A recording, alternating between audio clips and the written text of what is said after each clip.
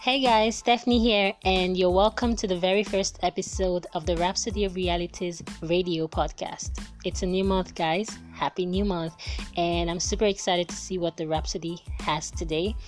And the topic for today says the new heaven and the new earth.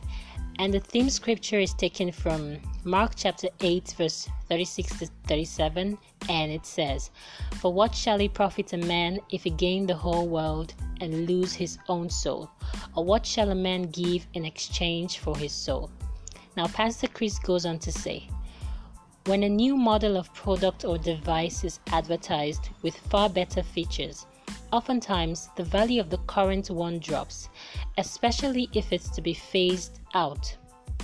Generally, all who are interested in the product start preparing for the new one, while losing value for the old. This is how you should view this current world. It's going to be burnt up and destroyed. A new heaven and a new earth that will take its place have been advertised in the scriptures.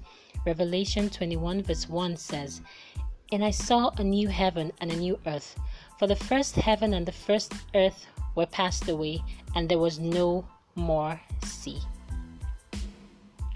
The fourth verse says, "And God shall wipe away all tears from their eyes, and there shall be no more death, neither sorrow nor crying, neither shall there be any pain, for the former things are passed away." And verses 18 to 19 say, "And the building of the wall of it was of jasper, and the city was pure gold, like unto clear glass. And the foundation of the wall of the city garnished with all manner of precious stones." The 23rd and 25th verses take it even further. "And the city had no need of the sun, neither of the moon to shine in it, for the glory of God did lighten it, and the Lamb is the light thereof. And the gates of it shall not be shut at all by day, for there shall be no night there." What a description. What a place to look forward to.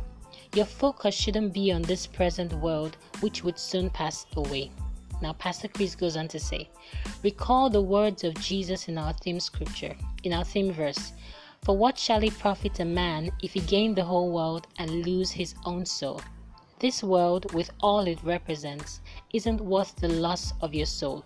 So live your life for God. Let your passion be all about the gospel of Christ as we await his glorious return.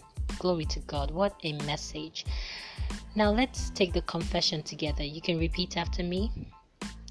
Or if you have a rhapsody, you can say it along with me. I am dead to the world, and the world is dead to me.